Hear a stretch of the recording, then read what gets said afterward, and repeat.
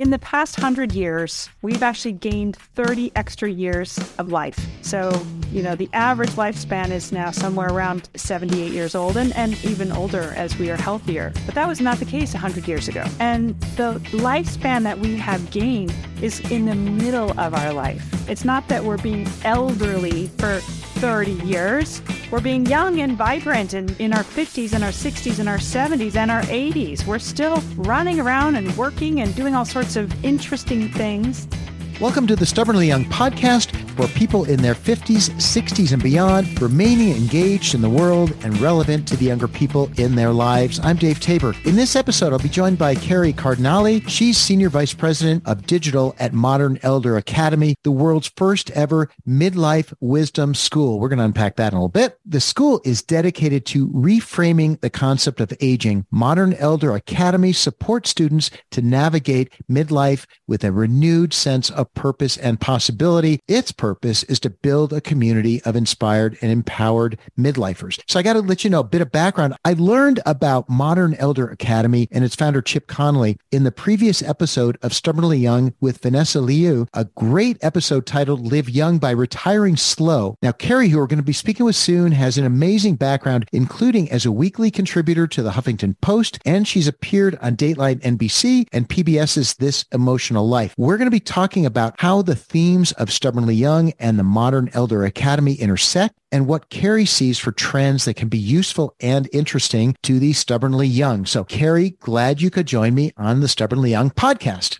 Oh, Dave, it's my pleasure to be here. Thank you so much for inviting me. I'm glad we could connect. This whole theme, I think, is going to tie together nicely. And I'm wondering first, though, for background, what was the inspiration of the Modern Elder Academy? It's a great story. The inspiration came from our founder, Chip Conley, who was known as a rebel hospitality entrepreneur. So at his 25 to 50, he had the largest group of boutique hotels in the United States. And he loved that until he didn't. He sold that company in around 50, kind of hit what you might say that midlife area wasn't so great for him. Didn't love that era. And he wasn't sure what he was going to do next. And he's on a lot of boards, well connected. He was approached to see if he could advise these two young kids in hoodies who were starting a company called Airbnb. They didn't really know what they were up to, and they needed someone to help guide them not only in hospitality, but in running a company. And so Chip ended up coming in as the VP of Global Hospitality at Airbnb and as a mentor to Brian Chesky in particular. And for him, it was quite an experience to be the oldest guy there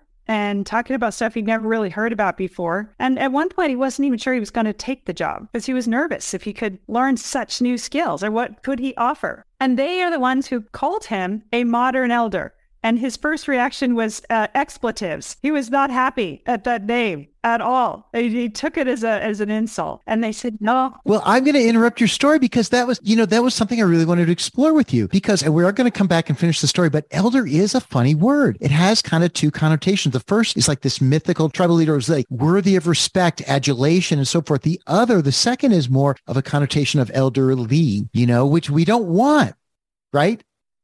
Isn't it so interesting? I think that's why we ended up taking a complicated word because it's a challenge. That if you see that word and you go right to elderly, what does that say about our perspective? And, developing countries had reverence for the term elder. It was an aspirational word, something to look up to and look forward to. So we called it the modern elder. Chip was called the modern elder, and in their wise perspective at 25, they had said that a modern elder is someone who is as curious as they are wise. Brilliant. That's brilliant. And Chip said, well, I'll take that. If I'm known as being curious and wise, great. I'm a modern elder. And that's how it began. I love that. I think curiosity is absolutely one of the most important traits, especially as we age. So that's a great story. Now, your bio says that you're an expert in the longevity industry. So what's that mean? I know. That also could be twisted with a weird word of elder, right? It absolutely can. Who knew? There was a whole industry on aging and longevity that actually has really nothing to do with cosmetic products. And so here's the crazy thing, is that in the past 100 years, we've actually gained 30 extra years of life. So the average lifespan is now somewhere around 78 years old and even older as we are healthier. But that was not the case 100 years ago. And the lifespan that we have gained is in the middle of our life. It's not that we're being elderly for 30 years. We're being young and vibrant and in our 50s and our 60s and our 70s and our 80s. We're still running around and working and doing all sorts of interesting things, but our language hasn't caught up and our mindset hasn't caught up to that. So hence this idea that aging is scary or aging is becoming irrelevant has hung around. And yet people don't feel that way fundamentally. I think for sure that's true. Why, though, this notion of longevity industry? What's the industry piece mean? So the industry itself, longevity industry, is taking a look at what are these older adults doing with their money? What are they doing with their time? How is this impacting the nature of work or housing or caregiving? All the things that we are facing as this baby boomer generation, 100 plus million, are getting older. This generation is revamping every stage of life. They absolutely changed what adolescence was about, early adulthood, and they're not stopping now. They are completely revamping what it means to get older. So I was fascinated with this industry. I am by nature a teacher and a facilitator and started working to learn as much as I could. I realized when I was 49, I was kind of freaking out, Dave. I got to tell you, I was like really not psyched to turn 50. It was this milestone birthday that hit me like a brick over my head. And I couldn't quite figure out why I was so crabby about it and why I was bitching about it all the time. And it forced me to take a look at this term I'd never heard of, which was ageism. I didn't even know ageism existed, but I was ageist about myself. And then I became incredibly curious about why am I so worried? And as I spent more time getting to know really bright and driven older adults that I still aspire to and admire as they are in their 70s and their 80s and their 90s, it helped quell that little voice inside of me that was afraid. And when we're afraid to get older, then that impacts the decisions that we make. We might say to ourselves, oh, I'm in my mid-50s now. I'm too old to learn a new sport or learn to speak Portuguese or move to a new place. We shut down our life for absolutely no reason. This construct, this mindset that we've bought into. That comment about ageist against yourself, I think I've had some of those feelings too. In fact, my intro video about Stubbornly Young talks about this fear that had accumulated within me about similar to what you just expressed. You did it better. But thank you for that. And your job now is to facilitate online programs for the Modern Elder Academy. And I saw a couple titles that were interesting: Living and Working on Purpose and Navigating Midlife Transitions. So what kinds of people are taking these classes? The Modern Elder Academy has grown. We're 5 years old now. So back to Chip having this idea about being a modern elder, he decided to write a book called Wisdom at Work. He was living in Baja, Mexico at the time, and he had what he called a Baja aha.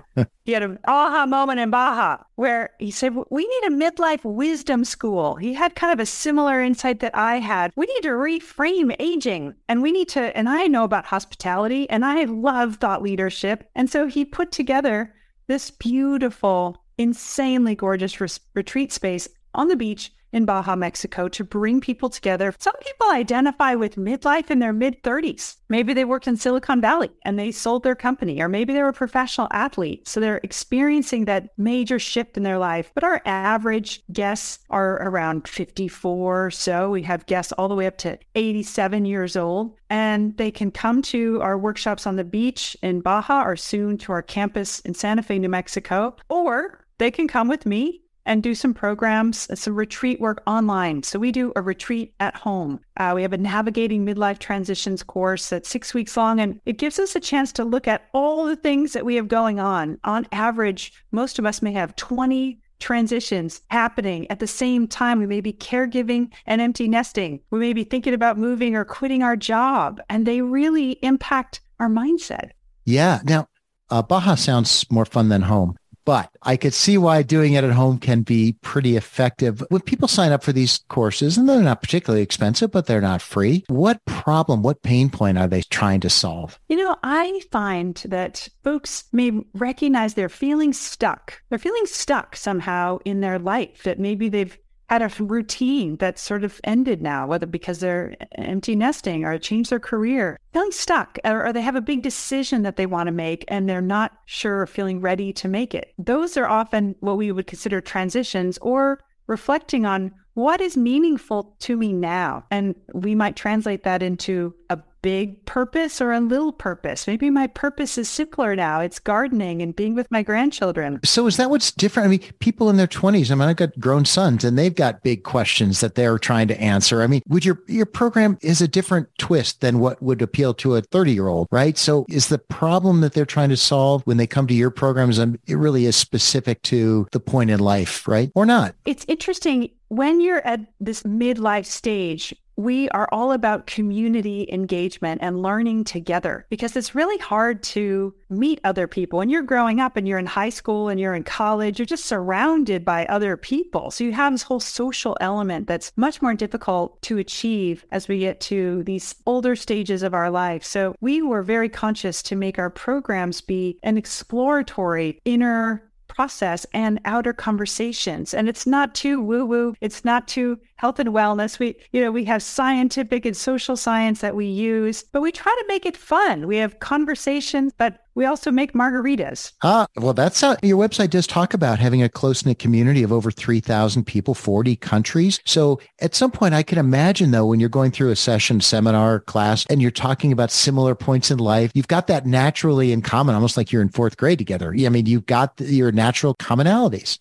That's the one thing that I hear more than anything, is that people say, I feel like I'm not alone. And I thought I was the only one. I thought I was the only one struggling with some of these ideas. And so to me, that's one of the greatest results of going through one of our programs. Well, that's cool. And that's kind of my mission too with Stubbornly Young, is to talk about these kinds of things. And in your video, you even talk about a second adulthood, and you talk about transition versus change involving things like pace of life, feelings of purpose. Obviously, you're talking about those. Maybe you can share, what is the difference in your mind between transition and change? Wow, it's a great one. There's a change is happening all the time in our life. Daily, we have changes that are happening, but a transition is something that's internal. A transition is more psychological. So if someone is going through a divorce after 30 years of marriage, you are transitioning your identity to a very different place. If you are retiring from a career, again, there's a big transition into who am I now? What am I doing now? It could be even subtler, just I'm not sure what matters to me at this point anymore. And so that's an internal, some people would say almost a spiritual journey of exploring that. Now, Carl Jung and his wisdom identified that when we go through midlife, we shift from what he calls the ego to the soul. So the stage of life that's about earning power, influence, getting the house, getting established. And then there's a shift where we start thinking about what matters now and how do we want to reshape the next stage of our life. Your definition at the beginning sounded quite sticky to me. The idea that transition is really about one's identity and that soulful shift of who you are, who you're going to be going forward. You hear about that, like what Chip did when he decided to get out of what he was doing, sell out of the hotels and get into something different, right? That's an identity thing. Yes. Did you do that? When you hit 50, did you? 100%. Sometimes we may face a transition and it's so scary that we don't make it, or we regress back to the same job or the same person that we're in a relationship because it's just too much. But with support and with an opportunity to really reflect, we hope to help create more regenerative transitions. And that certainly happened for me. You can do that without the woo-woo stuff? You can. For me, it was just breaking down in transitions. I didn't know really that I was going through transitions in my own life and that there are stages of a transition. I didn't know that either. There's 3 stages. There's an ending, what we call the messy middle, and a new beginning. And just knowing that there's going to be a somewhat predictable flow when we're going through these big shifts, and there's certain emotions that go with it. We call it building a sense of transitional intelligence, like your EQ or IQ. You can build your TQ muscle so that as these transitions of life start happening, we get better at them. And I suppose just understanding that this is natural. If you're trying to do it now, if you're not trying, then you don't have to worry about it. But if you really want to make these transitions, understanding what it feels like along the way, I could see where that would be quite supporting. And to know that many times when we're going through these types of transitions, it could take 4, 5 years. And so maybe we don't need to beat ourselves up so much if we're not feeling like we've figured out the next thing yet. You must have a couple of examples of people who, whether they've gone through Modern Elder Academy or not, but were entering into it, went through the messy middle, came out the other end, and now have a really different life they might not have had they not consciously tackled this. All the time. Yeah. So what's an example? Paint a picture of 1 or 2 people that you watched. You know, I'm thinking about one of our alumni. She had moved away from the town that she had raised her children, and she loved it. She was having this whole different life and the independence and the freedom. And yet she reached a certain stage when that wasn't so fulfilling anymore. Her kids now were actually getting closer to having grandkids, and she wanted to move back from Florida back to Ohio. And her friends were like, are you crazy? Why would you want to move back to Ohio? But she had a chance through our program to review like what matters to her and her values, and to think about this next stage of her life as something to look forward to. And she did. And she moved back and was so happy she came back and told us, with tears in her eyes, just the time that she's been spending with her adult children that she didn't have before. And that gave her exactly what she was hoping she would find in making such a big, scary move. Yeah, that's cool. We often hear, and you even talk about it on your website, the phrase midlife crisis. And that generally, I think, implies something painful or sometimes maybe foolhardy decisions like buying a sports car to make you feel young or having an affair. Instead, you talk about midlife antidote, and those are different. So talk about that. Yeah, we really like to, the antidote to a midlife crisis is to look at it as a midlife chrysalis. Now, what's a chrysalis, right? It's when a caterpillar spins a cocoon for itself before it becomes a butterfly. And we really feel like that is midlife. That's a messy middle where you're transitioning from all those roles and stages of the first adulthood and really in this soupy place of what is next for retirement or empty nesting or divorce or moving or managing health, all those things. Yeah, but a caterpillar gets to sleep through it. Right. And it's a very active process, right? You're not really sleeping when you're in that process. You're evolving, you're transforming, you're becoming something new. Got it. Yes, I know. And it is a nice metaphor. I thought to myself, boy, it'd be nice to sleep through my problems and wake up coming out the other end. Oh, man. I know. I wish I could have slept through menopause, but no such luck. Now, you also talk about defining the next chapter, and next chapter sometimes is like a euphemism for being old or getting old, right? But you don't see it that way at all.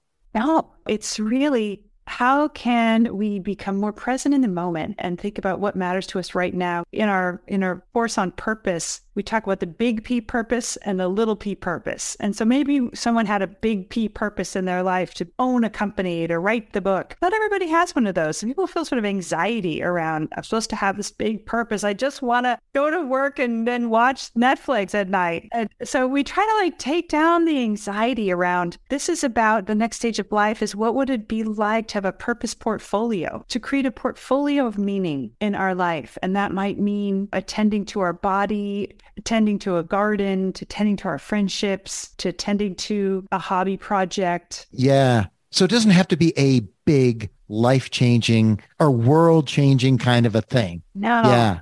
Right. Now, when you think about how the Stubbornly Young audience makes decisions about their lives going forward, and you think about all the people you've seen through Modern Elder Academy, what's a common pattern that should be explored, sort of like as people are moving through and you see people doing it well and you see people doing it less well, what do you think is the big upside to do better?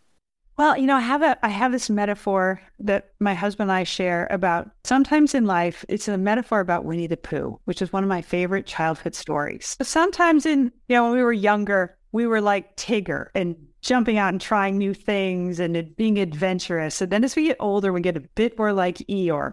I 100% have turned into that person. Like, ask me to be out past 9:30, you'd think you're asking me to go to the moon. And so what I found is that there's something about saying yes more often, to shifting into that Tigger adventurous side of us that we also call it a growth mindset, that Carol Dweck's work out of Stanford, that when we were younger, we had a growth mindset. Put on roller skates? Yes, let's go figure it out. Put on roller skates now? No way. I'm going to break a hip. Yeah. Yeah, it reminds me of the movie with Jim Carrey, Yes Man. Where he's had to say yes to everything.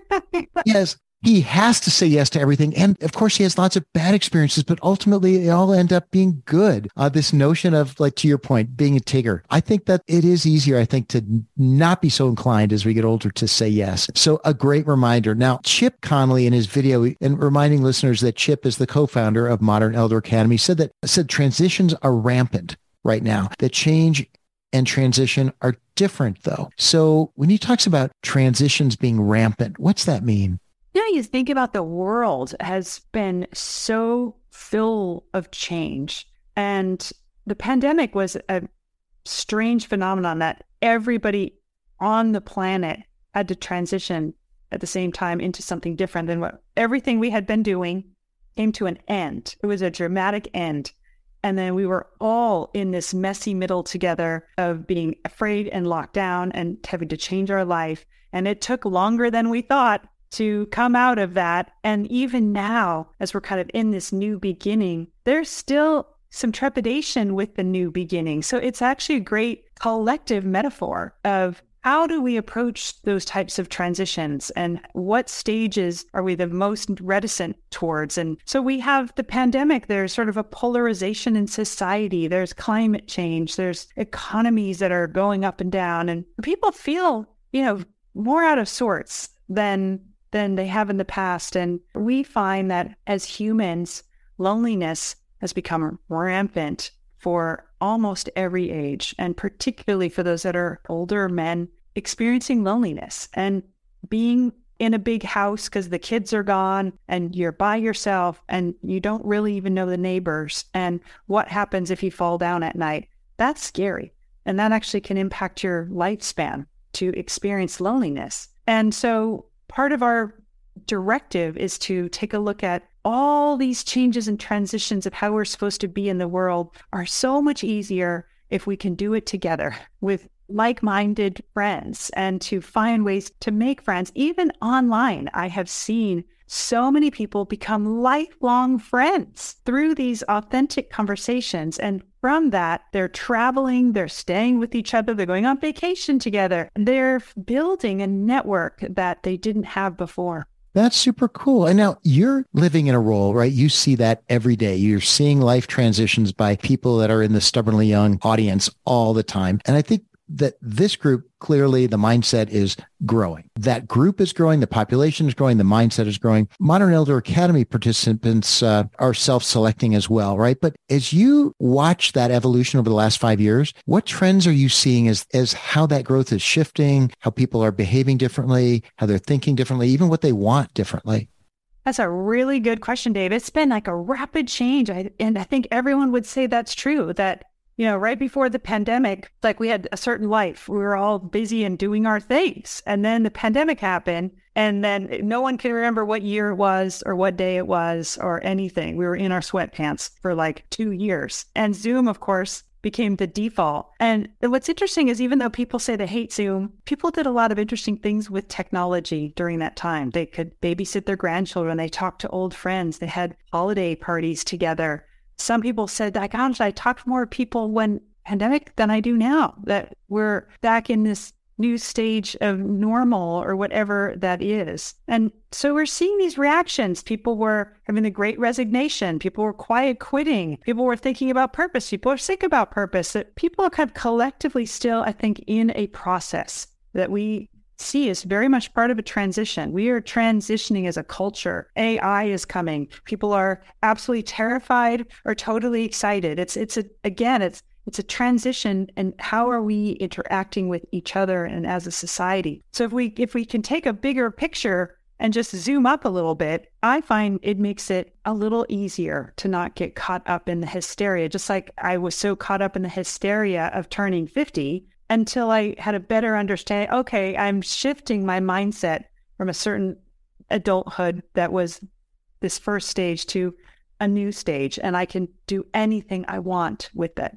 Isn't it weird? I mean, 50 is just a number. You woke up 50 and you weren't really any different than before you went to sleep, right? But we have these constructs that, I mean, you know a lot more about psychology than I do. You're engaged in this all the time, but are those constructs sort of counterproductive, especially now? Oh, yeah, we're exploring how to create new milestone birthday rituals because we build all this angst around turning 60 and turning 70 and turning 80, and the birthday cards are just the worst at the grocery stores. Oh, aren't they miserable? Yeah. Yeah. There is going to be one day a set of Stubbornly Young cards and gifts and things. I can't wait for that. I think that is our goal here, is to just reframe that narrative. Yeah. Well, I think that's a good note to end on. I'm your host, Dave Tabor. Today on Stubbornly Young, you've been listening to my conversation with Carrie Cardinale of the Modern Elder Academy. Carrie, so glad we could talk today. My pleasure, Dave. Thank you so much again for having me. Yeah, we'll have to do it again. Listeners, this has been episode 6 of the Stubbornly Young podcast for those in their 50s, 60s, and beyond, remaining engaged in the world and relevant to the younger people in their lives. Please do me a favor. Help the podcast spread by submitting a review and by sharing with your friends. Thanks to my friends at Via Technologies for all their web and tech support. Catch you next time on Stubbornly Young. Boy, you know this space so well. Oh, well, I do love it. I just find it endlessly interesting. And I feel very lucky to be able to do the job that I do and meet so many interesting people. Oh, yeah. I bet you do. I bet there are people who are like people you would think you would never struggle as you are so accomplished. You are so brilliant. You are so amazing. You should never struggle. And yet here they are struggling. Yeah. I was teaching in Baja a couple of weeks ago and we had a billionaire there, billionaire with a B, who is just a human who was, thinking about what is their life going to be like without that identity that was such a big part of their, and we had a stay-at-home mom who was there too. And it didn't matter, which is what I do love. Were the two of them relating? Completely. Like nobody cares, our whole vibe is we don't care what you do. We don't carry a resume. We're at a new stage of life right now. And we share what's going on in our lives. What are the things we're thinking about, which are universal. And so everyone has something to give and to receive from each other.